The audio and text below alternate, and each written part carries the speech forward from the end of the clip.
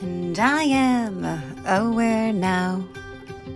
Aware Now, the official platform for causes. Tune in and turn it up as we raise awareness, one story at a time, for the causes that tie us all together. My Better Half, read by the author. She was fluent in kindness and spoke several dialects of compassion. When playground taunts and threats reduced me to impotent tears, she gave me comfort. When my imaginary friend came to visit, she set out an extra place setting. She wouldn't let me pass a flower without stopping to linger over its shape and color.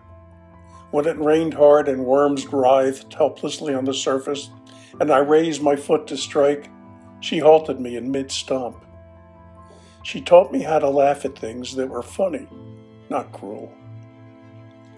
I think I was 6 or 7 when she began to die. When others started telling me she wasn't a suitable playmate, even my parents turned on her, gently but insistently. Boys don't, boys never.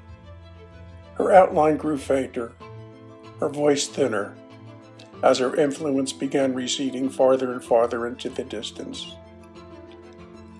I still have a number of keepsakes of her, my feminine me. When I open myself to being vulnerable and discover it's not as awful as I've been told for most of my life.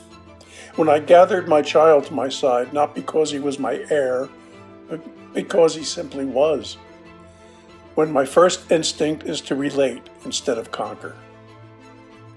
She was drummed out of me and I let it happen because they let me know what was in store for me if I didn't. But now I have 75 years under my belt and I don't give a damn what they think or what they'll do. Come back to me, please. More than ever before, I need your wisdom, your strength, and your bottomless love. You know where to find me, sweet exile. I'd leave a light on for you, but you supply your own.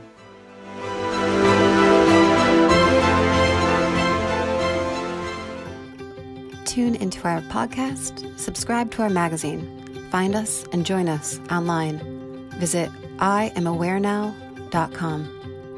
We will no longer wait for permission to change the world. Together, we are Aware Now.